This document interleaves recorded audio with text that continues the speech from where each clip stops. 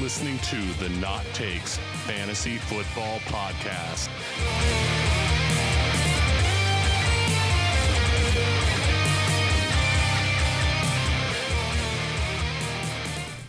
All right, and welcome everybody to episode 5 of the Not Takes Fantasy Football Podcast. And we're recording a special episode today because my co-host Dan is live in my recording studio. Live! In Pittsburgh, Pennsylvania. What's going on, Dan? Nothing, Bob. How are you? Good, man. Nice to see you back in Pittsburgh. We had a very important dynasty draft that we discussed last week on our episode 4 that we're going to get into. But we had a good time in Pittsburgh this weekend. Yeah, it was nice to be in the hometown, going on some of the old haunts that we used to go to when we were a little bit younger, and to be able to participate in a dynasty draft that really kind of threw both of us for a loop after, the first couple picks were as expected, but then we talked about this before, the wild card kind of came into play here. We've got a wild card player in our usual league. This one really, I think, shocked everybody and really kind of... made one guy extremely happy because he didn't have to make any moves to get the exact players he wanted. So, yeah, and I think we're going to revisit. So last week we talked about trading our first-round pick for LeSean McCoy, and we might as well get out there and discuss it. We talked a lot about LeSean McCoy, and as everybody knows, he's in some possible legal situations. That's all still playing out. It's not our space to comment on the legal side of it. We're just going to talk about the fantasy football side of it. But we are going to revisit that and sort of talk over what we passed up in the draft by trading that pick for LeSean McCoy. So we're going to go over that in just a short little bit. Today's episode, we're going to go over blind resumes. This is a fun episode where I put together a bunch of stats on QBs, running backs, wide receivers, and tight ends from both the AFC and NFC, and just gave last year's stats, and we're going to see if Dan can guess the players. And then after we guess the players, I'm going to go over what their current ADP is as far as draft capital this year, and we'll maybe have a further discussion on does that change your outlook on that player against the other player comparing against. And I know that you did something like this on Twitter earlier this week, and I think it was interesting to see how people felt about it when it was like the anonymous player. There was no name attached, you're just seeing stats. And then after hearing who it is, I think a lot of people's opinions kind of flip-flopped as to, do I still like that guy? So it just kind of goes to show you there's stats there, but there's also some love and some affinity that you have for that player that comes along with the name and kind of the reputation that they have in the league too. So I haven't done any research in this. I haven't looked up the stats. I haven't cheated at all. I'm kind of going in fresh just to kind of get live reactions. Yeah, so with that in mind, let's go over... I ended up doing 2 Twitter polls this week just to sort of sneak peek our blind resume and then go over some dynasty questions. So let's go over the blind resume sneak peek to sort of give you guys a taste of what this episode is going to be like. So I put, which AFC running back do you prefer based on last year's stats? And I revealed the players later this week. So running back 1, 238 rushes for 888 yards and 3 touchdowns. 36 receptions for 237 yards and 3 touchdowns. Running back 2 was 212 rushes for 973 yards, 6 touchdowns. 23 receptions for 187 yards and no touchdowns. So very similar stats, ended up with same total touchdowns. And the Twitter poll was 67% chose running back 1. 33% chose running back 2, and running back 1 was Lamar Miller, and running back 2 is Alex Collins. And Lamar Miller right now is going around the 6th round, 6th pick in a 10-team PPR draft based on the fantasy football calculator. And Alex Collins is going near 2 rounds earlier at pick 409, 4th round, 9 pick. Dan, what are your thoughts on those 2 players now that you know who's attached to the stats? When you're reading the stats to me, without me knowing who the players were, right away my gut was RB1. Just because the stats look better, and he's obviously touching the ball in more ways than just the handoff. He's involved in the receiving game. And then I found out that it's Lamar Miller, and I was like, no way. I would have never expected that's kind of who it was. I would prefer Lamar Miller. just over Alex Collins, just because I think that Ravens backfield's a little bit of a question mark. And we all know Joe Flacco, who everyone claims is an elite quarterback. Doubt it. Doesn't really have much of a passing game there, so you're going to get more touches as Alex Collins. But that backfield last year, Bob, was a disaster. It was a nightmare. Yeah, it was a lot of Terrence West. I believe they thought Kenneth Dixon, and then it took injuries for Alex Collins to take over. And while he did a good job, yeah, that's just going to be a cluster. It seems to me like it's a rotating backfield. Like they don't have that go-to guy. And I think it's pretty clear in that Houston team, like Lamar Miller is the running back. That's who it is. He's the man there. He's getting the ball. He's the first guy to the backfield.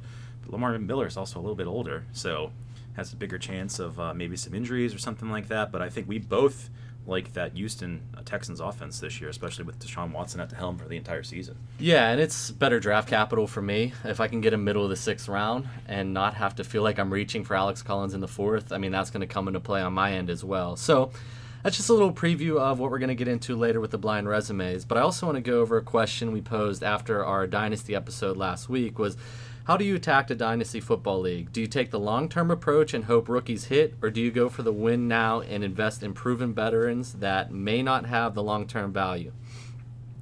And 100% went with rookies with upside. So pretty much... That's pretty much what our draft was yesterday. I mean, it was...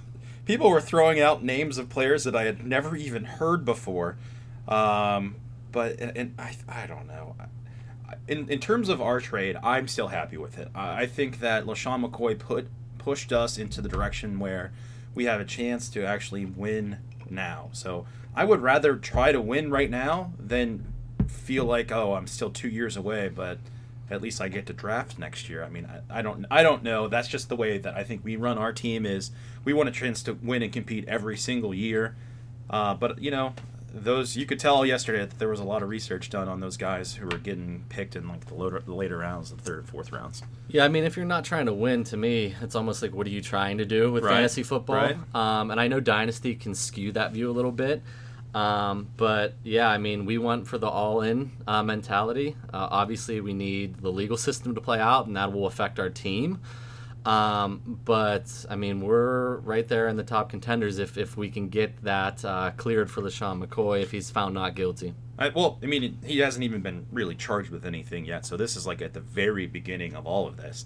But I think that if LaShawn McCoy can come out and play as good as he played last year, that we're in a great spot. I mean, we are at a fantastic spot.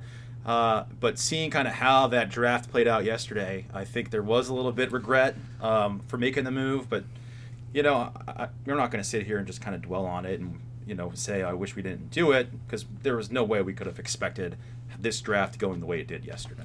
Yeah, and there's no way we could tell that this story was going to break 3 Sure. days after we made the trade. Sure. That's revisionist history, and I think a lot of people came at us with that type of, oh, look at this. I mean, if you could tell that's happening, then you've got a job as a psychic lined up at that point. So yeah, it's just the way football is. It's whether it's injury or just kind of like other things that are going on in people's lives. I mean, these are real people that with a lot of things going on outside of our, imaginary football game that we've got playing here. So I mean, there's no way you can expect that. And the other thing is that it's just like an injury. I mean, you can't expect anything. You got to go with your gut. And I'm happy with the trade. I'm happy having LaShawn on the team.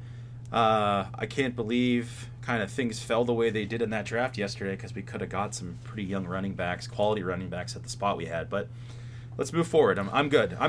yeah, so let me shout out a few people. I always like to give shout outs because we're still starting this thing from the ground up. So people that support us on Twitter and Instagram, I want to throw out their names, and then we'll recap the draft from yesterday before we get into blind resume. And a monster trade during that draft too. Yes, sir. So want to shout out some comments on the Dynasty poll. I know I got your name wrong last week, and thank you for correcting me. But Keawe, you responded with, I agree that's a split, but I would lean rookie over veteran in many situations. Running back definitely more younger with a few veterans, but wide receiver is where I say it's more 50-50 with a mix of veteran and rookie. I agree with that. And we had Sean Cregan. What up, Oak? The successful dynasty manager doesn't full-heartedly commit to one strategy or the other. He knows when to switch between the two. And I mean, that's definitely an optimal owner point of view. Dan and I went a little bit heavier on veterans because we went with the win now mentality. So it's just, whether you're in that win now mode or think you can win and extend the rookies out. We are being referred to as the Raiders of our Dynasty League, though. Yeah. Seeing as we're getting all of these older veteran type players. But, I mean, if we talked about this yesterday. If you look at our roster, we don't have a bunch of old-time players. I mean, we have young people. Brandon Cooks is still young. Tyreek Hill is still young. Christian McCaffrey, second year in the league. Derrick Henry. Russell Wilson. Right. I mean, we have a young team, but I feel like we have some veterans on our team, but they're younger and they are established players in the league, which I feel more comfortable having. People who have actually played, gone out there and put up stats on our team as opposed to drafting a bunch of unknown kind of rookies and seeing if they pan out well. Yeah, if AJ Green's considered old, well, give me his old stats because he produces when playing 16 games well over 1,000 and double-digit touchdowns, and we needed that bad. Yep. So, and last but not least, No Days Off Dynasty. He's somewhere in the middle, enough proven talent that I can compete early, but also enough that they can carry me for the next 4 to 5 years. So, you just want to shout out a few more people. Thank you for joining in the Twitter discussion. I also want to shout out Anthony Servino at The Real NFL Guru. He's got a great podcast, the Fantasy Football Face-Off podcast, FF Face-Off. Give him a follow, give them a listen. He was kind enough to give us a shout-out, help spread the news, and rate our podcast. So we really appreciate that, Anthony. I know we're going to try and collaborate in the future with them. Gentleman at the Fantasy Football Life, we talked about him as a possible guest coming up for more best ball discussion. He's constantly getting our name out there, and we're trying to help him as well. So follow him at drafting_king. Great work on his end where he discusses a lot about best ball and breaks it down in YouTube fashion as well. We already mentioned Keawe. We really appreciate you've been one of the early adopters with supporting us on social media and checking things out. No Days Off Dynasty at NDO_Dynasty. Great discussion this week after our Dynasty podcast. And then on Instagram, we had some great feedback with the Fantasy Football Pizzeria. Gave us some feedback on the Dynasty episode. And Eye for Talent Football, we had some great discussion when LeSean McCoy stuff came out as well. So once again, we just want to shout out people that help support us because without support, we can't grow. So appreciate everybody giving us the chance and getting the news out there about what we're doing. It's so cool that there are just people that we've never met personally before who are kind of reaching out, giving us a hand, helping us through this process. And I think that's one of the best things about doing this that I've had I've come across since we started doing this is just kind of how supportive the community is and how helpful everybody is. So everyone's trying to do their own thing, but it feels like everyone's trying to help each other out. So I think that's really great. And thanks for all the help, guys. I appreciate it. Yeah, so let's go ahead and give a quick review of the Dynasty Draft itself. I'm going to go over the picks, and you're going to see where things sort of changed, and we'll give our perspective because we didn't have a pick until the third round. So we were sort of outsiders looking in. Yep. But we tried to make a move, and we'll go over how we got beat on that move. So number 1, no surprise, Saquon Barkley. Number 2 is Darius Geis. Number 3, and this one might have surprised Dan and I, was Ronald Jones. Mm-hmm. Number 4, Royce Freeman. 5, Nick Chubb. That one right there. That one was shocking. 6, DJ Moore. So we're sitting here, and we still have Rashad Penny and Sony Michel. So Rashad Penny went 7th overall.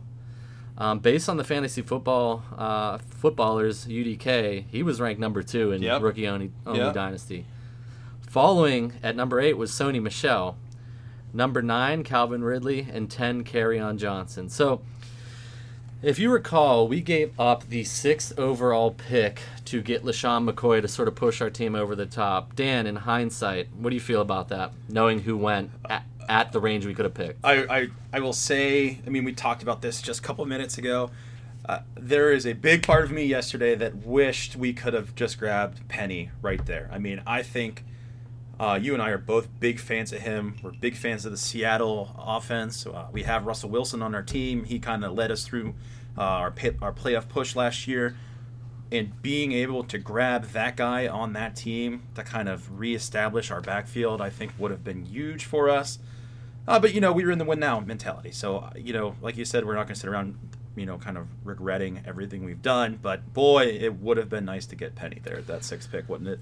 Yeah, so let's talk about what we tried to do. So we're sitting there in the 8th pick, and the gentleman who was picking there, Scott, really kept saying that, boy, I really need some wide receiver depth. So Dan and I sort of huddled together and said, why don't we just make a trade offer and see if we can get in? Because we thought we could snag Michelle and then have a young running back that we could just sit him on the practice squad, wait till he does something, and bring him on. So, Dan, we'd offered Brandon Cooks and our next year's number 2 pick, 2nd-round pick, for Sony Michel.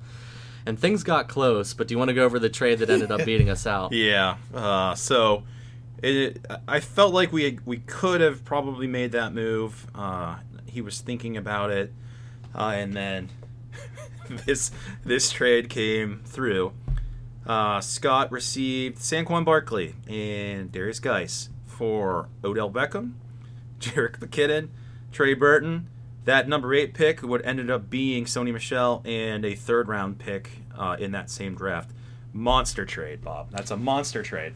Yeah, it's definitely a big trade, and we kept trying to angle that, hey, you're not giving up anything. You're just giving up a draft pick to try and see if that would sort of bide us the ability to work him over in the trade and get him to buy in. He does come from Penn State. He's an alum, so I wonder if that played into getting... I think it had to. I mean, we talked about this before. I love having Antonio Brown on my team. Why do I love having him on my team? Because he's my favorite player on my favorite team, and having him on my fantasy football squad is just like that cherry on top.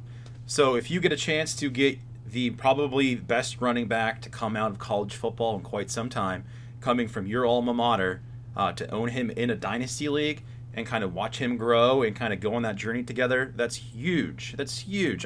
I feel like there was that emotional aspect to that trade because I don't know if I was Scott, I would have done that just because of who I'm giving up. But yeah, I mean, Odell Beckham's a foundational piece. I don't really understand why people are concerned about him coming back because all the dude does is catch double-digit touchdowns every year. He's a monster. Yeah. He's a fantasy monster. Yeah, and it did end up leaving Scott a little thin at wide receiver, and I know we get to play him week 1, so we took a look, and it's... so that's where I thought we were going to be able to angle in is, look, you're not giving up anything except that draft pick. We'll give you a young wide receiver, and, at that point we're maybe starting Pierre Garçon, Rashard Matthews, which... not optimal, but we felt as like... your 3rd option, it's not bad. It's not bad. I think we both like Pierre Garçon this year in that 49ers offense.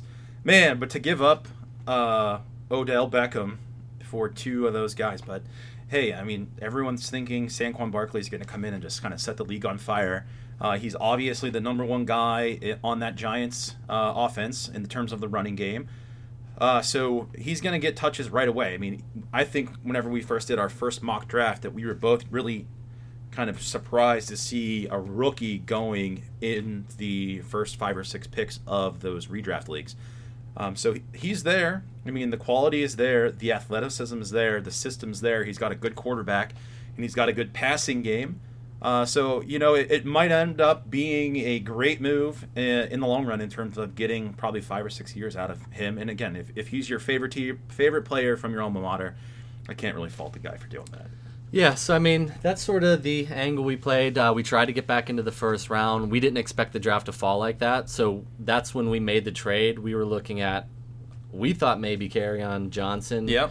Royce Freeman maybe at the 6th pick, and we just didn't think that was enough to turn down LeSean McCoy for a 1, maybe 2-year run. There was no way we thought Penny was getting to us. There is absolutely no way we thought he was falling that far. I mean, I think what really kind of threw it in a mix and kind of made everybody start rethinking their draft strategy is when Nick Chubb went number 5. I don't think anyone saw that coming. I think people were thinking Nick Chubb's probably going to be available even in the 2nd round, but that really kind of threw everybody off, I think. That's kind of where the madness started, those big-time trades. And let me say one more thing about this league. That draft was a blast yesterday. Being able to be in that room with all those guys, and it's all guys that we grew up with, guys we've been friends with since we were young. and to be able to do all that live trading and the stuff like that. I mean, it was so fun. And the other thing is that I really like how the draft picks come into play in this league. There seems to be a lot of those trades going on with picks involved and players and stuff like that. So it was a great time. It was a lot of fun. Yeah, so just to give you an idea of who we got, like I said, we only had a pick in the third and the fourth round. In the third round, we took Traquan Smith, wide receiver for New Orleans. I mean, at that point, we were hoping that Hayden Hurst would come to us, and he got sniped about 2 or 3 picks in front of us. So we really were just looking for, what team are they playing for? Do they have a possibility of playing? Right. And you get to play with Drew Brees, so we thought, why not? Put him on the practice squad and see if he gets to play.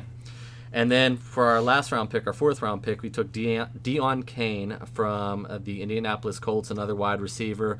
Once again, just doing some research. Looks like he could compete for that second, third behind T.Y. Hilton. Thank you very much, Hilton. Yeah, and he could overtake Chester Rogers. So just really swing for the fences picks, and we'll see where they go. If they don't pan out, we get 2 years on the practice squad and see what happens from there.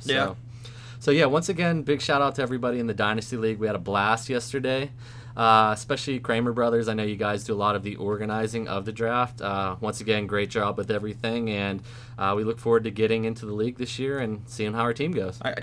We just have to wait so long before the season starts now. I mean, we have a team. It's built. I want to see it play, but it's one of those things where you draft so early, and now you just kind of have to sit and wait and be patient. But yeah, because we still got 5 weeks to our League of Record draft, so right. It feels like that's forever from now. Except now we got to wait even longer for this Dynasty League. But that gives us a recap of all things Dynasty that went on from our last discussion.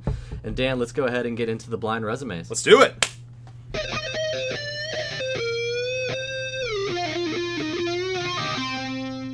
Blind resume. All right, so like we talked about earlier, I'm going to go ahead and read off quarterbacks, running backs, wide receivers, tight ends from both the AFC and NFC based on last year's stats alone. I'm going to give Dan a chance to chime in, see if he can guess the players, and then we'll just go over their draft capital this year and see what the thoughts are after you figure out who they are. All right, let's do it. Okay, so we're going to start with the AFC, quarterback A. 581 attempts, 385 completions for 4,577 yards, 32 touchdowns, 8 interceptions, 25 rushes for 28 rushing yards. Quarterback B, 575 attempts for 360 completions, 4,515 passing yards, 28 touchdowns, 10 interceptions, 18 rushes for -2 rushing yards. So true pocket passer. So Dan, who do you think player A is? Once again, 4,577 passing yards, 32 touchdowns, 8 interceptions. AFC. I'm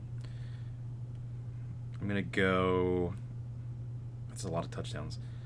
I want to say Big Ben, but I think that is... There's not enough... The one thing that makes me know it's not him is that there's not enough interceptions there for it to be him. So I'm not sure who that is. That is possibly the greatest of all time, Mr. Tom Brady. No! Oh, well, that's... I mean, man, that's 32 passing touchdowns in a season. Wow. Now, who do you think player B is? 4,515 passing yards, 28 TDs, 10 interceptions. And -2 rushing yards? He's a big rusher. Basically falls down. Oh, man. Is that Big Ben? That is actually Phillip Rivers. Really? Yeah. So let me go over. Tom Brady at current ADP is number 62, pick 10 in round 6. Phillip Rivers, you can get his pick 114, 11th round, 9th pick overall in the 11th round. So what do you think about that? Knowing that the stats are pretty similar. Yeah, those are shockingly close. It appears that I would probably rather have, obviously, player A, just from the stats alone. But I feel like if you get Brady, you're getting him earlier in the draft, so you're paying for the Tom Brady name. You're drafting him in those earlier rounds because it's Tom Brady, one of the greatest players of all time, if not the best quarterback ever to play the game. But now if you see like the stats that Phillip Rivers is there, and I think Phillip Rivers is a great quarterback. I mean, he's got a lot of good players around him. I would probably feel comfortable waiting to grab Phillip Rivers. Yeah, and I actually agree, and this is why I wanted to get people that were close, but the draft capital was maybe a sizable difference, because it really goes into what methodology are you looking at. I still think in the 6th round, you can get wide receivers and running backs that can help your team. Yep.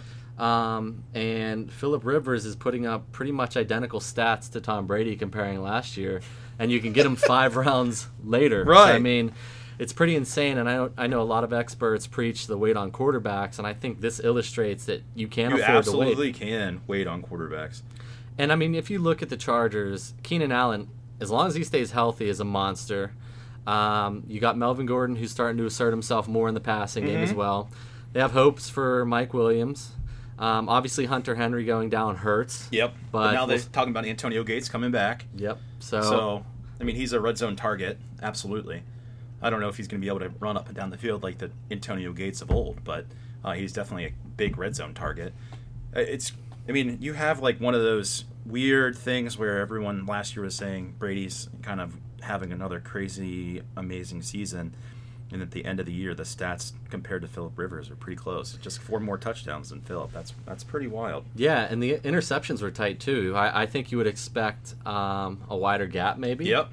Because Tom's ultra efficient. He rarely throws interceptions, but when Phillip Rivers is dialed in, he doesn't really throw many as well. Yeah, the other thing is that I think one of the things Phillip Rivers can be kind of known for is untimely and just bad interceptions, but to only throw 10 interceptions over the entire season, man, that is very interesting.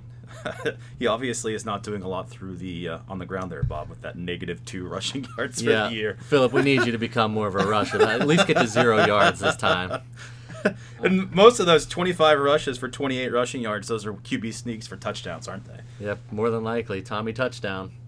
So, okay, Dan, let's move on to the NFC quarterback. So, I'll tell you what, this time I'll just read player A, allow you the chance to guess. Yep. And then that way we're not repeating the stats. So, player A, 265 completions on 440 attempts, a little under 3,300 passing yards, 33 touchdowns, 7 interceptions.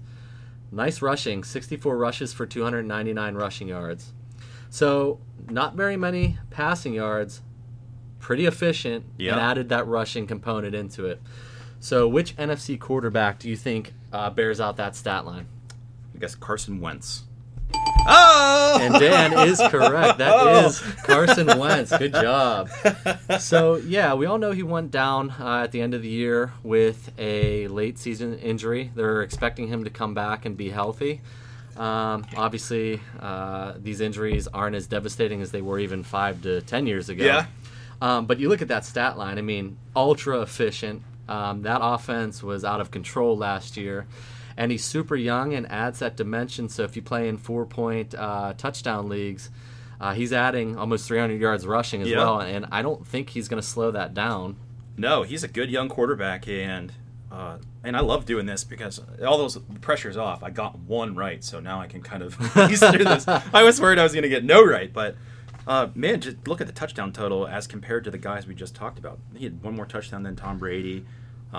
One less interception and significantly more rushing yards. So I think Wentz is going to have a great year. I expect him to have kind of just a carry on from where he was last year. Now, Dan, I brought it up in our episode 2 where we did the rankings review and Greg values. His touchdown percentage rate is astronomically high. Would have been the 3rd all-time if he just retired right now. In the history of the NFL? In the history of the NFL. Are there any concerns that the efficiency is what drove his stat line last year? Because obviously he's throwing a lot of touchdowns with not as many pass attempts, and he's not throwing for very many yards in comparison. So do you have any concerns about that efficiency dropping, affecting his overall performance? No, not really. I mean, I think that he still has all those skill position players there. He has now a improved running game with Jay Ajayi, who's going to have kind of the full season there. So, no, I don't think that.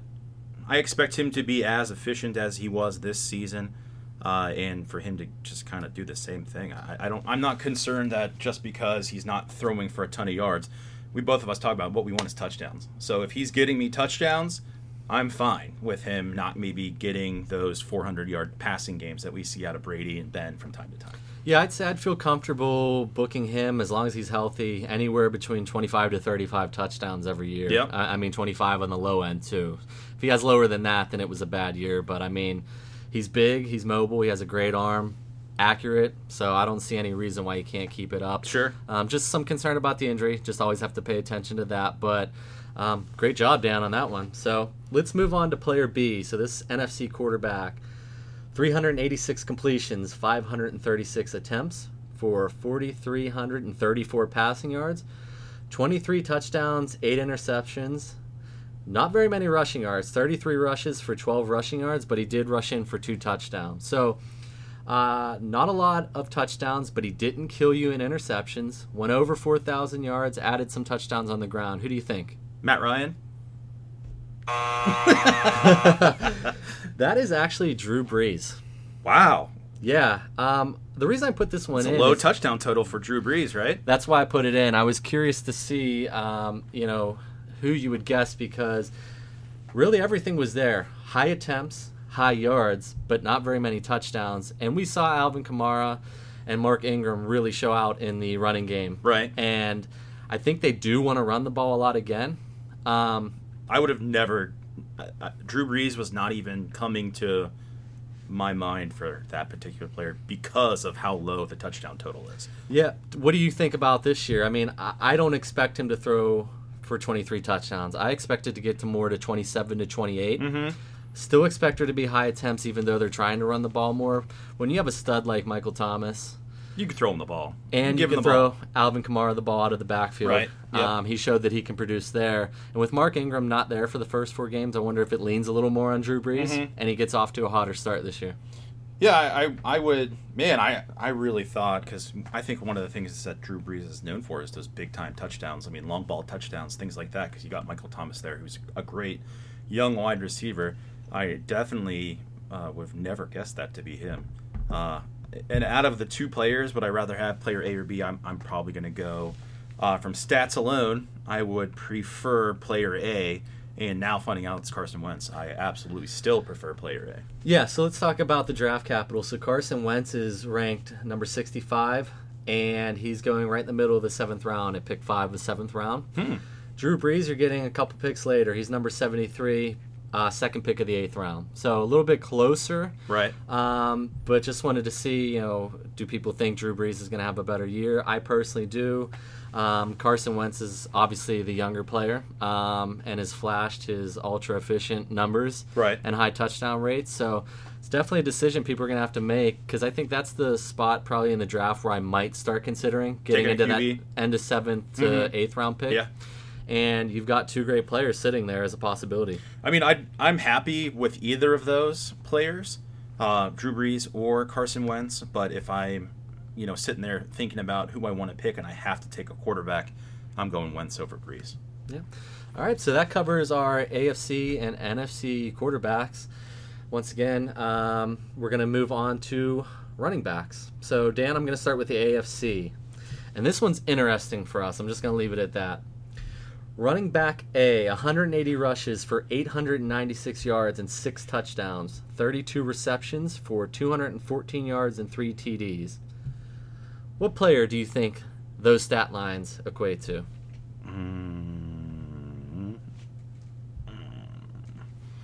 Man. AFC. Joe Mixon? This player recently moved teams to Tennessee. That stat line is for Mr. Dion Lewis.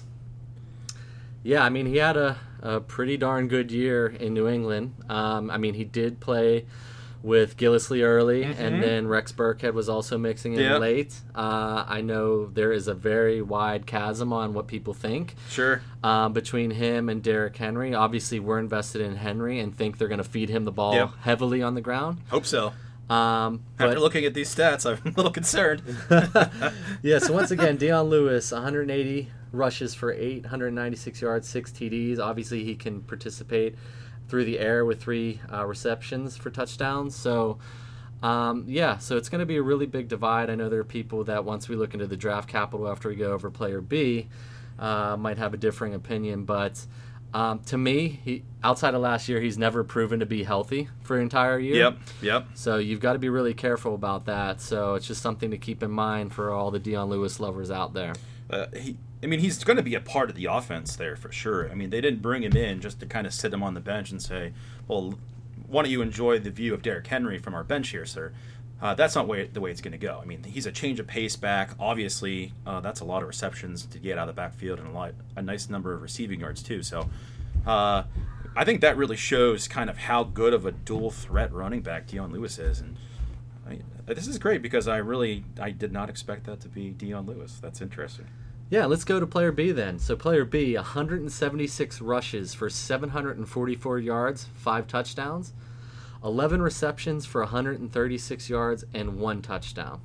Who do you think that equates to?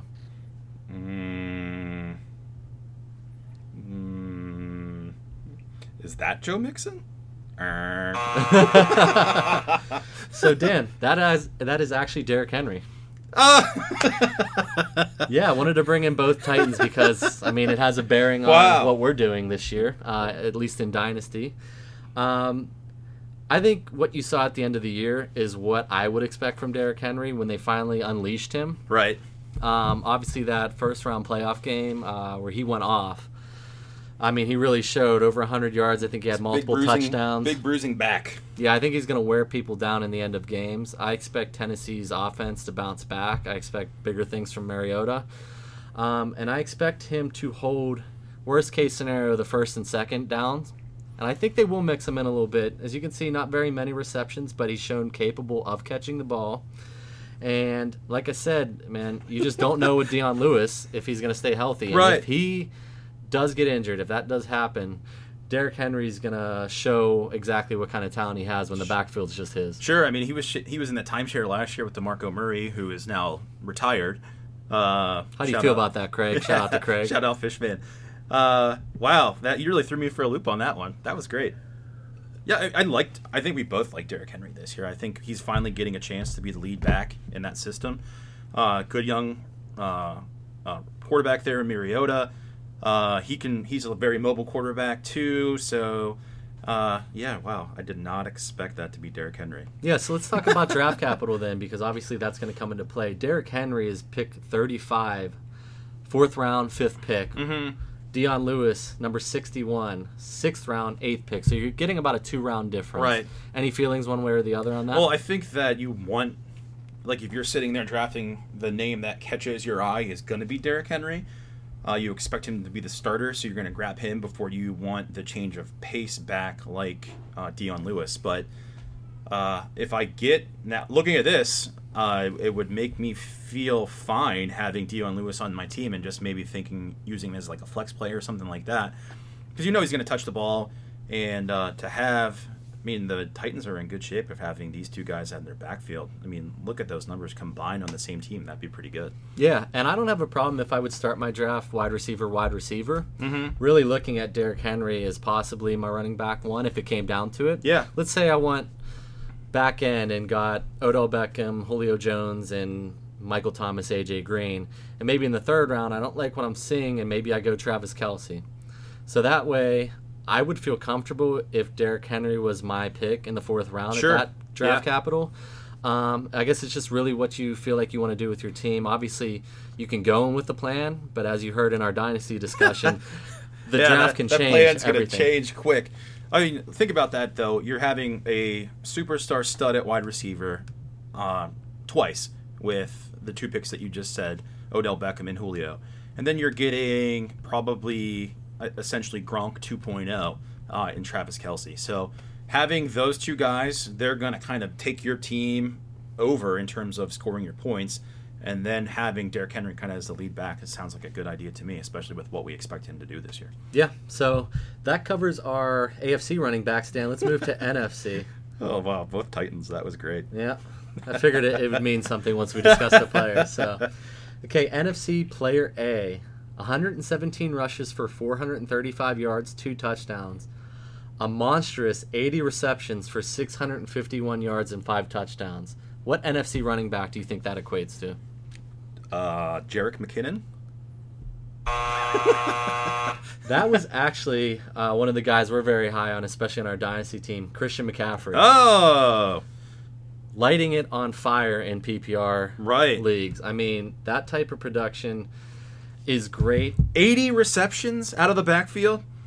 And he was really catching fire at the end of the year, too. Yeah. And I actually think that he can get around that every year. I actually like that they brought in C.J. Anderson because it doesn't feel like he has to dominate the workload. Obviously, it would have been great to have McCaffrey dominate the rushing. Mm-hmm. But as you can see based on these stat lines, he makes his bones throughout the yards in the air. Yeah, for sure. And if you can get 80 receptions, even in a half-point PPR, I mean, I'm taking that all day, every day, especially on Sundays, Monday nights, and even Thursday nights. Yeah, right. I mean, 80 receptions out of the backfield, that's a lot of balls out of the backfield to be caught. That's crazy. Yeah, and I mean, I think he can run. I mean, people seem to forget that he dominated everywhere at Stanford. Yeah, he was one of those guys who they were trying to just to get him the ball any way possible. Kickoff returns, punt returns. He just showed that he is a amazing, extraordinary athlete. And I agree with you, Bob. I think that having C.J. Anderson there, C.J. Anderson's kind of the change of pace back now because he's one of the more plodding, run between the tackles type running back. So yeah, you're right. I don't think they expect McCaffrey to do everything, but there's one thing obviously he does very well, and that's catch the ball out of the backfield.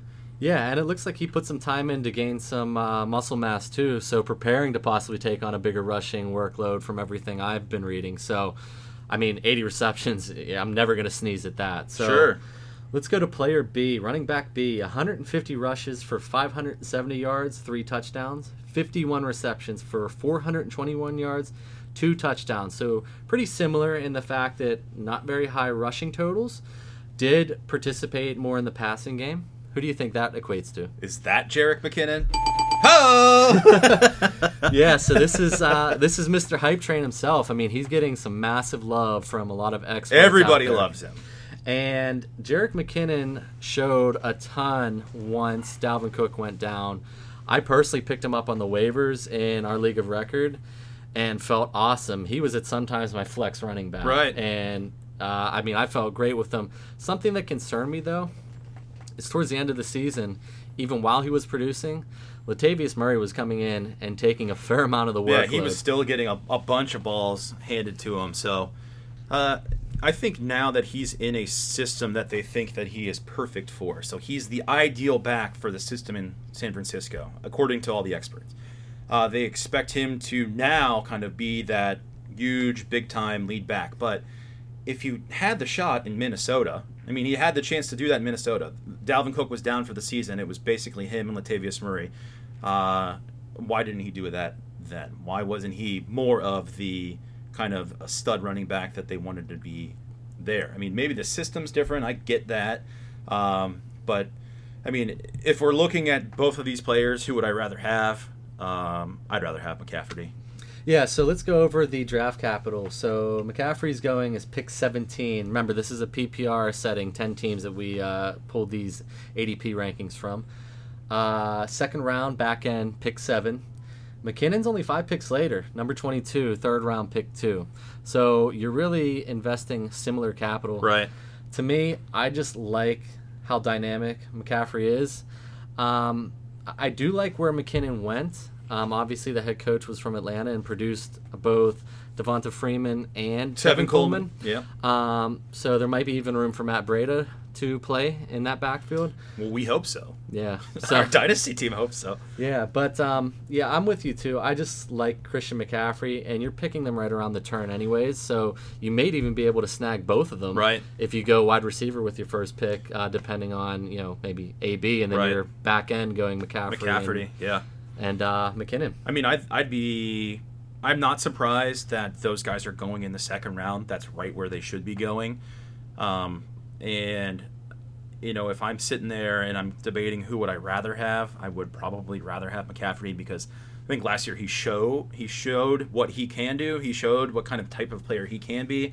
He showed that he can carry an offense. And I mean, geez, look at it. I can't keep coming back to this stat. 80 receptions out of the backfield. 80 receptions out of the backfield. That's Le'Veon Bell numbers, right. Honestly. And Le'Veon Bell is a freak. Call us homers. I don't care. He's the best running back in football. Absolutely. And to get a version of that, also with Cam Newton as his quarterback, man, I'm excited that we've got McCaffrey on the team after seeing this stat line here. Yeah, big things expected from him moving forward. So that covers our running backs. Let's move to wide receivers. So Dan, we'll start with AFC. Player A, 75 receptions, 1,183 yards, 7 touchdowns. Also had 17 rushes for 59 yards. Who do you think that equates to? AFC Participates somewhat in the rushing, so might get those end arounds. Sure. I was gonna say AJ Green, but it's not him because of the rushing, and he never rushes the ball. AB. That's Tyreek Hill. Really? That is Tyreek Hill. Had a big year last year. Obviously, big plays every time he touches the ball. Man, he is so great on those long balls, isn't he? I mean, he could get a bubble screen and break it. That's how fast this guy is. He is an exciting player to watch. Yeah, I mean, I really loved watching him. I had him in a couple leagues last year, so I was really zeroing in on what he would do. And the guy's a freak. I mean, he's hard to cover. Mm-hmm. I mean, to your point about AB, I mean, some people are considering him a mini AB with his speed and ability to make cuts. And with Mahomes, there's a possibility that he could even be featured more on those breakaway long balls. Yeah. Because Mahomes has a very lethal big arm. So, and if he's more kind of athletic than, I mean, Alex Smith is a great quarterback, but I think you get a different type of player with Mahomes. So I think we're kind of hoping that he turns into my favorite quarterback in this year's draft is Deshaun Watson. We're hoping he can kind of do a Deshaun Watson impression over there in Kansas City. Yeah, I mean, so obviously it's going to hinge on second-year quarterback to produce, but I like the possibility of getting even more deep balls because in the leagues we're in, we do reward big plays. So that could come into play for Tyreek Hill. Wide receiver B, same exact reception, 75 for 1,078 yards, 8 touchdowns. I'm going to guess AJ Green on that one. Oh! Good job, Dan. This is what I don't get. People seem to forget, even this was a down year for him. Yeah. Just how good he is. They had a hellacious schedule last year. The offense sort of fell apart. But if this is a down year, I can't wait to see what the up year is again for him. I'm surprised that he doesn't have more touchdowns than this. But I mean, I love AJ Green. I think he's one of those elite receivers who's shown year in and year out that he can carry an offense. And I think the one thing about Cincinnati last year is that they were also trying to figure out the running game a little bit. I think they didn't have a true bell cow. They weren't ready to hand the offense over to Mixon quite yet. This year they're doing that. This year Mixon's a clear-cut starter. Last year they had Giovanni Bernard, who's still there, but they also had Jeremy Hill there still, and they were kind of hoping Jeremy Hill still had something left in the tank, but they gave up on him after a while and just handed it off to Mixon. So now I think with a more established running game and a more experienced running game, you'll really get the opportunity to see Andy Dalton throw the ball down the field, which he loves to do, to our man AJ Green. I think it would be great if Eifert would come back too, because I think he helps move coverage. Yeah. I mean, they need to get something out of John Ross because AJ was just getting shadowed by elite cornerbacks, and he still produced. So I think there's a big bounce back. And I mean, you're bouncing back from 75 receptions, almost 1,100 yards, and 8 touchdowns. Right. I don't know why this guy continues to get overlooked, but I'll gladly snag him. So let's go over the ADP and pick capital for both players. Tyreek Hill's number 31, first pick of the 4th round. AJ Green's going at the absolute end of the 2nd round. What? Pick 20, 10th pick of the 2nd round. I mean, in years leading up to this, AJ Green, I wouldn't have been surprised if he was even taken sometimes in the 1st round. Yeah. But at the very least, he's at the very beginning of that 2nd round at the term, because you can usually grab a great running back and then you're going to set your receivers up after that. Wow, I'm surprised that he's going that late. So could you It's imagine? a pleasant surprise because if you have- hopefully I could grab him there. But If you have the first pick this year in our 10-team league, Sure. you could, in theory, take Le'Veon Bell or Todd Gurley and get A.J. Green. at the end, yeah, wow, that is and then get another player at the beginning of the third round. That's a great team. I mean, you're setting your stuff up with one of the obviously elite running backs in Le'Veon Bell, Gurley. Even if you like Zeke, you could probably get Zeke there too. And then getting a chance to have A.J. Green as your first receiver on your team, that's crazy. That's awesome. So And I would prefer A.J. Green over Tyreek Hill. And there's probably a little bit of kind of cachet with the name because of A.J. Green, because we know A.J. Green. But, again, we love him, so I would take A.J. Green. Absolutely. Yeah, that's a discount for me. So Sure. I don't even consider draft capital. I actually think Tyreek Hill's fair where he's going as the first pick of the fourth round. Yeah. Especially, you want to watch Mahomes in the preseason. Obviously, he's not going to play a ton, but you want to see what he's doing a little bit. Yep. That may sway things a little bit, but good God, A.J. Green is the 20th pick in a 10-team league. It's ridiculous. I'll take that. Yeah, all day. So let's move on to NFC. So NFC wide receivers, player A, 91 receptions for 1,276 yards, 4 touchdowns, 1 rush for 11 yards. So you get 1 extra point there for that rush. Dan, who do you think that equates to? So high amount of catches, high amount of yards, not very many touchdowns though. I'm going to go Doug Baldwin.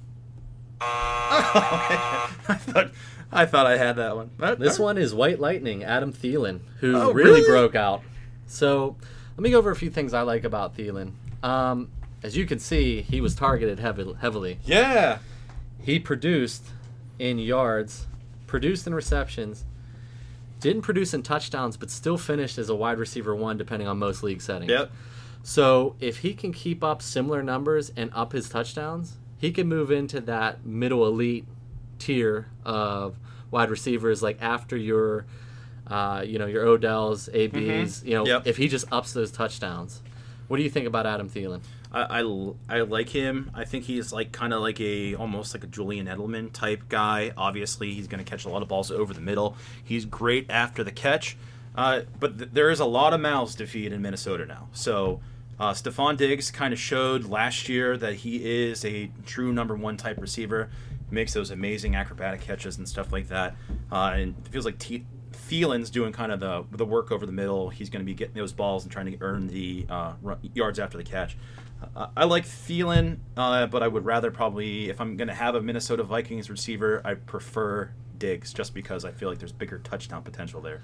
Yeah, and he's going to cost less draft capital. We'll go over Thielen's draft position, but, I mean, this is 2 straight years. He flashed at the end of 2 years ago and carried it over this year.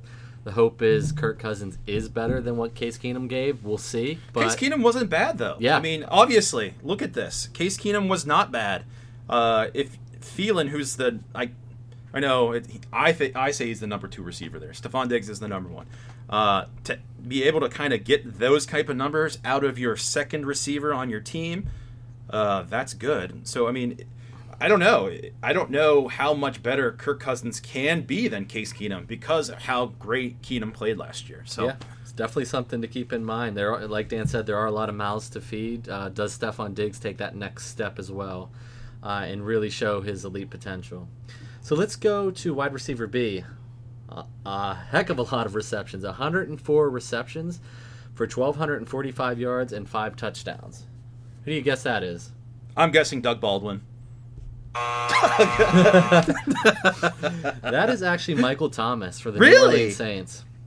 I guess that makes sense in light of kind of the Drew Brees stuff there because if Drew Brees is not throwing as many touchdowns, it would make sense that maybe Michael Thomas isn't getting as many touchdown receptions. But, wow. I mean, you expect, 104 receptions over a season. That's a monster total. That's a lot of catches. And I think his touchdowns are going up this year. I believe in his rookie year he had 9 touchdowns. So I'd expect within that sweet spot of 6 to 10-ish, somewhere in that range. And you've still got, I don't care how old he is, Drew Brees is one of the elite, ultra-efficient quarterbacks. Yeah. And you're his number 1. There has got to be a huge draft difference in these two players. I mean, you have to be able. I mean, there's got to be several rounds separating where you get Thielen from Thomas. It's interesting. Let's go over that. So I'll go over Thomas first because obviously he's getting drafted earlier. He's number 15, second round, pick 5. So right in the middle there. Yeah, that makes sense. I love him. Yep. As a wide receiver. Adam Thielen is 13 picks later, number 28. Wow. Round 3, pick 8. Wow. I think this is a clear kind of indication of you're paying for the name. You know what I mean? Everybody knows Michael Thomas. Everybody knows what Michael Thomas can do. Everyone expects him to have huge numbers. Adam Thielen, I don't think... I mean, if you ask the average NFL fan, people who don't really watch players as much as maybe you and I do because of fantasy, I don't really know if there's going to be that many people who even know who Thielen is. But when you look at the stats, they are amazingly similar. I mean, there's a lot more catches coming from Thomas, but the touchdown totals are pretty much almost the same. One more for Thomas than for Thielen. And Thielen actually has more yards, so that's pretty wild. Yeah, I expect Thomas to have a sizable increase in comparison in touchdowns this time next year. I think last year I got Thielen in the 11th round of our League of Record draft, so his draft capital skyrocketed. Man, that would have been a good keeper for you if you didn't have such a good keeper already, Bob. Good old Zeke. So, so I mean, you're getting similar stat lines. I think consensus people would take Michael Thomas, regardless of draft capital. Sure. But it was interesting when I was looking. I'm like, wow, they were really that similar last year. And it's also nice to know that even in those later rounds, which he was going in the 5th round? Is that you said? Thielen, 3rd round. 3rd round. Pick 8. So Pick back 8. into the 3rd. Okay. I mean, it's nice to kind of see that there are still a lot of high quality players right there. I mean, like you said, that strategy. Now, if you want to go running back for the first 2 rounds of your draft, there is a lot of good, high quality receivers that are going to put up numbers for you. And that's the thing I'm noticing too. Would you want Thielen as your number 1 though? As my true number 1? True number 1? No. I'd better be getting 2 very elite running backs. You'd prefer Michael Thomas, obviously. Yeah. And what I'm noticing, even when we did our mock draft, and you really have to know your league, but I feel like running backs are just drying up by the end of the second round. So you've got to go. If you want one of those guys who you can rely on, you have to go early for him. I mean, you have to go early. Yep. So let's move on to our last positional breakdown. We're going to go over the tight ends. Dan, what do you think so far of the blind resumes? I'm enjoying it. This is great. I'm surprised that I even got one correct, but this is awesome. It's crazy to see kind of the stats that 2 players have and then hear the names because, like I said, there's obvious in most circumstances you're paying for the name and you're paying for the hope that they're going to go off and have the potential to have huge seasons. But when you kind of sit down and look at it, there's I would, if you asked me yesterday, do you think Michael Thomas and Adam Thielen had comparable stats based upon how they played last year? I would have said, no way. Thomas must have had a much better year, but the research shows they're pretty comparable. Yeah. So, let's move on to AFC tight ends. Player A, 69 receptions, 1,084 yards, 8 touchdowns. So, a lot of touchdowns out of your tight end position there. I'm going Gronk. Yeah! That is correct. Rob Gronkowski. Love me some Gronk. I mean, it's pretty simple to say. He's the tight end 1. Right. He produces high touchdowns every year, and he really has a chance. And I know it's never affected it before in years, but without Edelman, he's going to probably even be more of a feature in the offense, which is ridiculous. That possible? Which is ridiculous. Is it possible to feature Gronk more in that offense? Yeah, I mean, there's not really much else to say. He's great. He's a Hall of Famer, and he's dominant in the tight end position. So, anything else you want to add to that player? Nope, I had him last year. I knew that anytime he was on my team, I was guaranteed at least 1 touchdown, or I felt like I was going to get a touchdown. And I love him as a fantasy player. I hate it when he plays the Steelers because we have zero answer for the man. Yeah, he really scared me because if you remember back from, I believe it was episode 1 or 2, we talked about just sort of our background, and we met in the playoffs last year in our League of Record to go to the title game. AB went down early, and I thought, oh, this one's in the bag. And Gronk absolutely tore apart the Pittsburgh Steelers defense, and in theory, you should have pulled it out. I mean, it took an injury, but that's how dominant that man is, to your point, especially against the Steelers. Yeah, he's great. He's so fun to watch. You can tell he just loves it, loves playing out there. He's on probably our least favorite team in the NFL, only because they seem to have our number year in and year out. But I know exactly where Gronk is going in the draft. He went in usually I got him in the second round last year. Now he's going in the third round every single time I'm doing a mock. And I'm fine. I'm fine taking him in the third round because I know what I'm getting. I mean, he's going to have some injury concerns. He's going to miss a game here or there, but he has a chance to win weeks for you alone by himself. And I wouldn't mind having a beer with him. I think that would be fun. Yeah, he seems like a fun dude for sure.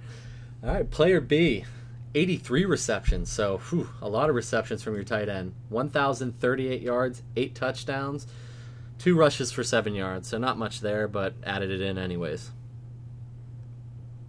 I'm going to go...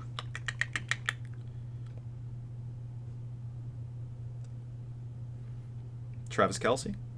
Dan is in fuego on the tight ends. Well, there's only how many is there? You know what I mean?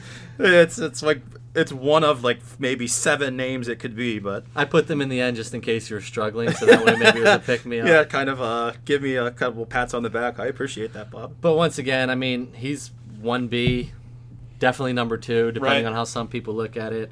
Catches a lot of balls, very involved in the offense. Once again, has to worry about, does Mahomes affect him? Does Sammy Watkins coming in also take away any? Because they really didn't have a number 2. I think it was Albert Wilson, maybe. Yeah. Does that affect him? But, I mean, the guy's been producing for like 4 straight years now. I mean... No, you're happy if you get Kelce on your fantasy squad as your kind of your lead tight end there. And let me guess, he's probably going in the 4th round? Close. So let's go over that because their draft capital is actually very tight. So Gronk is pick 24, 3rd round pick 4. So excellent. I mean, that's about as depressed of value you're going to get on him because there's many years where some people are saying, I'll take him as the back end of round 1. Right. Travis Kelce, 6 picks later, number 30. He is round 3, pick 9. So very similar. Right. Almost in the 4th. So you were pretty right on with that. So now you've kind of got Gronk and Kelce going in like that same spot in the area.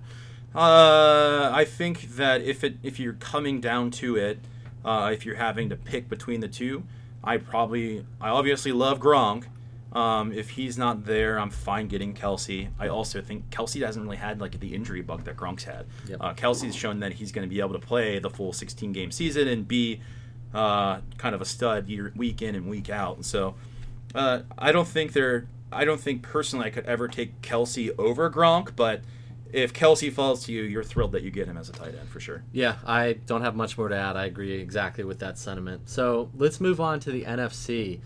Very similar players here. I mean, the stat lines are almost identical. Player A, NFC tight end, 57 receptions, 520 yards, 10 touchdowns. I'm going to guess Kyle Rudolph.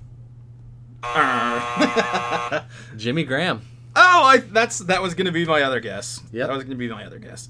So, yeah, this is the thing with Jimmy Graham now. He definitely was that red zone target last year, Bob. Yeah. I mean, whenever Russie was driving that bussy down to the end zone, it made a more stop often at than Graham not, Avenue. Yeah, Graham.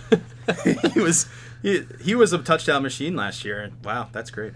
Yeah, I mean, there are some concerns. Obviously, he's not the stat producer that he was in New Orleans. That injury, I think first year in Seattle really sucked out a lot of the athleticism. But if I get double-digit touchdowns, I'll punt on the yards because, right. I mean, give me 4 catches for 38 yards and a touchdown out of a tight end. I'm thrilled. The other thing is that I think you can tell if you go back to those AFC tight ends, your Gronk and Kelce are featured in that offense. Like those are guys that they're trying to get the ball to. As you can see here, it's a little surprising. I thought Graham would be a little bit more featured in Seattle than he was.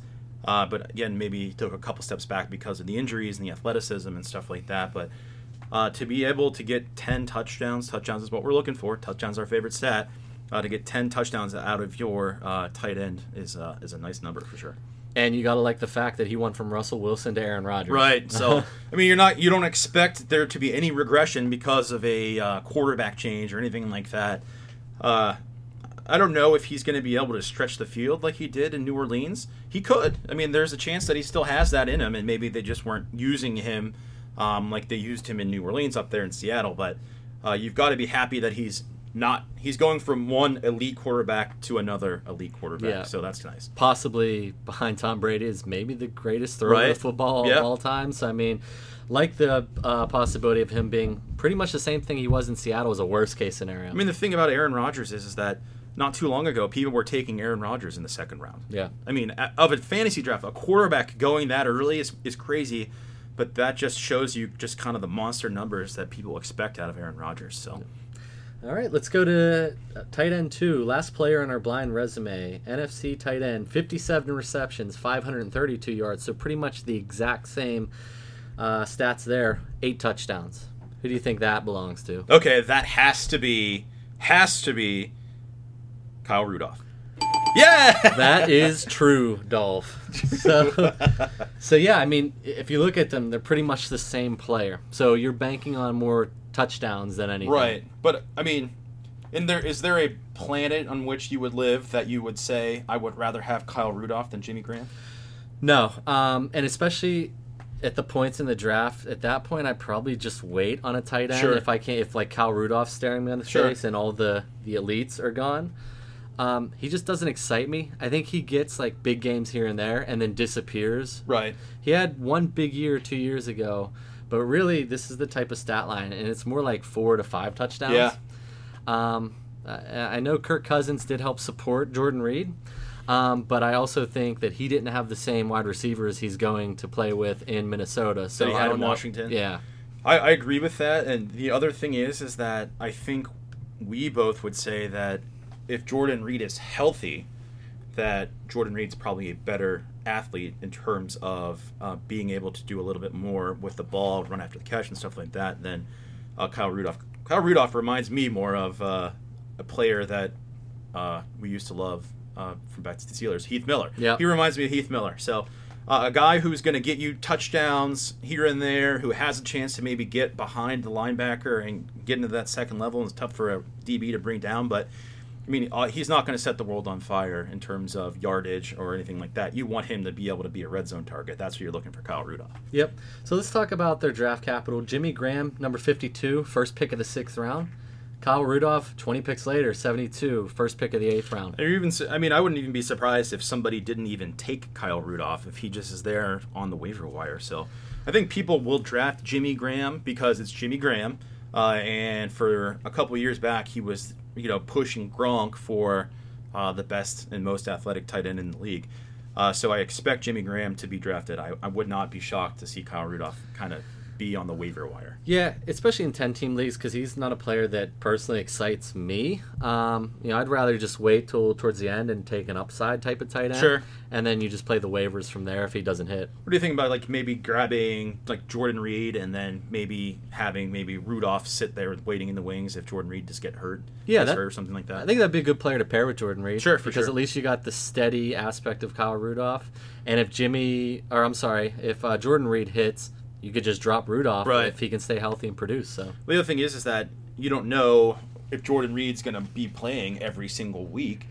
There are times I remember last year where they're like, he's playing. Wait, he's not. Playing. He's not. His toe injury has kind of gotten worse over the week. So now you have to kind of figure out what you're going to do and try to grab somebody at the last minute. But so I agree with you. I think it would be you want Jordan Reed on your team because he's a more exciting player. You expect him to kind of get the ball down the field a little bit more, but to have the kind of the steadfast guy on your team like Kyle Rudolph, who doesn't have a lot of injury risk, doesn't have a lot of injury history, you probably can kind of pair those two together and hope Jordan Reed plays. But when he doesn't, at least you have somebody there waiting in the wings who's a quality player. Yeah, so that ties up our blind resume. I thought that was a lot of fun. Yeah, that was great, man. I think that's something we'll revisit again in the future. And we'll keep sort of posting that type of stuff out on Twitter and Instagram because I think it's just fun for people to sort of try and figure out who they are. Yeah, and maybe when the name in the draft capital comes up, might change their mind a little bit. I think that was definitely something that I got from doing this is that the name changes everything. If you're going straight stats, you're drafting players who probably you would be surprised drafting. Yep. So I think that's my favorite thing about this is kind of seeing the kind of wild stats, especially those NFC receivers. That was pretty wild. Yep. So I think next week, Dan, our goal is we're going to do a mock PPR draft. Yeah. Last time we did a half-point PPR that sort of mirrored our league. But I think what we want to do is do a full PPR. I'd like to get 10 to 12 teams in it. Because what we're going to do here is, and we're going to put this out on our social media, and we'll recap that in just a moment, is we're going to bring on some buddies of ours that have been supporting our podcast from the get-go and have them interact with it. I've also been talking to some of our other experts out on social media that have been interacting that we want them to join in. So we're going to get in touch with them. And we might just put it out there and see if just some random fans of our draft. of our social media. So keep a lookout on our social media. The draft would be next Sunday around 9:15 Eastern Standard Time, 9:15 p.m. We'll have all that on our Twitter feed, but I think that's what we're going to go with as a PPR draft since we're getting very close to draft season. Yeah, you should have already been doing some draft prep at this point because you're coming up on probably at least one of your drafts is here soon. So this is a good way to kind of do some work and have a good time at the same time. Yep. So once again, you can follow us on Twitter and Instagram at NotTakesFF. That's NOTTAKESFF, Twitter and Instagram. Feel free to email us if you have any feedback, questions, comments about anything we're doing on the podcast. That's nottakesff@gmail.com. You can visit our homepage, anchor.fm/nottakesff. That's ANCHOR.fm/nottakes. You can find everywhere our podcast is available, and right now we're pretty much everywhere that you can find podcasts, so come check us out. If you are a follower on Anchor, you can actually feel free to leave us a voice message. Leave us messages. Any questions, feedbacks, comments, maybe ideas for future shows, and we can put your voicemail message on our podcast and react to it. Yeah. So, John Nolan, we're waiting for you, buddy. Come on, Johnny. And if you listen to us on any platform, especially Apple Podcasts, please rate and review our podcast. 5-star ratings and reviews help promote our show in the search rankings, and we would really appreciate it. And Dan, how about you give a shout out to your brother again for our awesome intro song? Yeah, Tom Benoit, my brother. Great song, Alma. We were just listening to it as we're getting ready for the podcast here, and we're like, wow, this song is really great. So thanks, man. I appreciate it. It's a great song. It sounds great. Love it. And Dan, safe travels back to your hometown. Glad you came into Pittsburgh, and we'll talk next week. Yeah, for thanks, the buddy. We should do draft. this again. This is great. Yep, we'll be doing another one when I come down to your hometown first weekend in August. Nice. So, guys, thanks again for listening. We really appreciate the support, and we'll see you next week. See ya. Later.